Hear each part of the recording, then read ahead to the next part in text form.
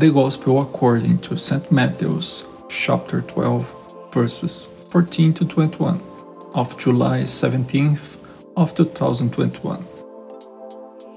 Then the Pharisees, departing, took counsel against him, as to how they might destroy him.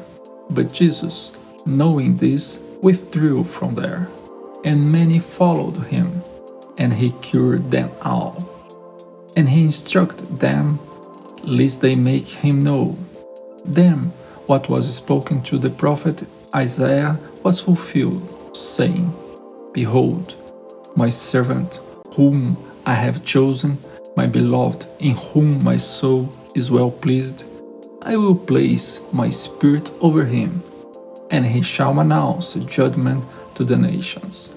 He shall not contend, nor cry out, neither shall anyone hear his voice in the streets. He shall not crush the bruised reed, and he shall not extinguish the smoking wick, until he sends forth judgment unto victory, and the Gentiles shall hope in his name. The Holy Gospel.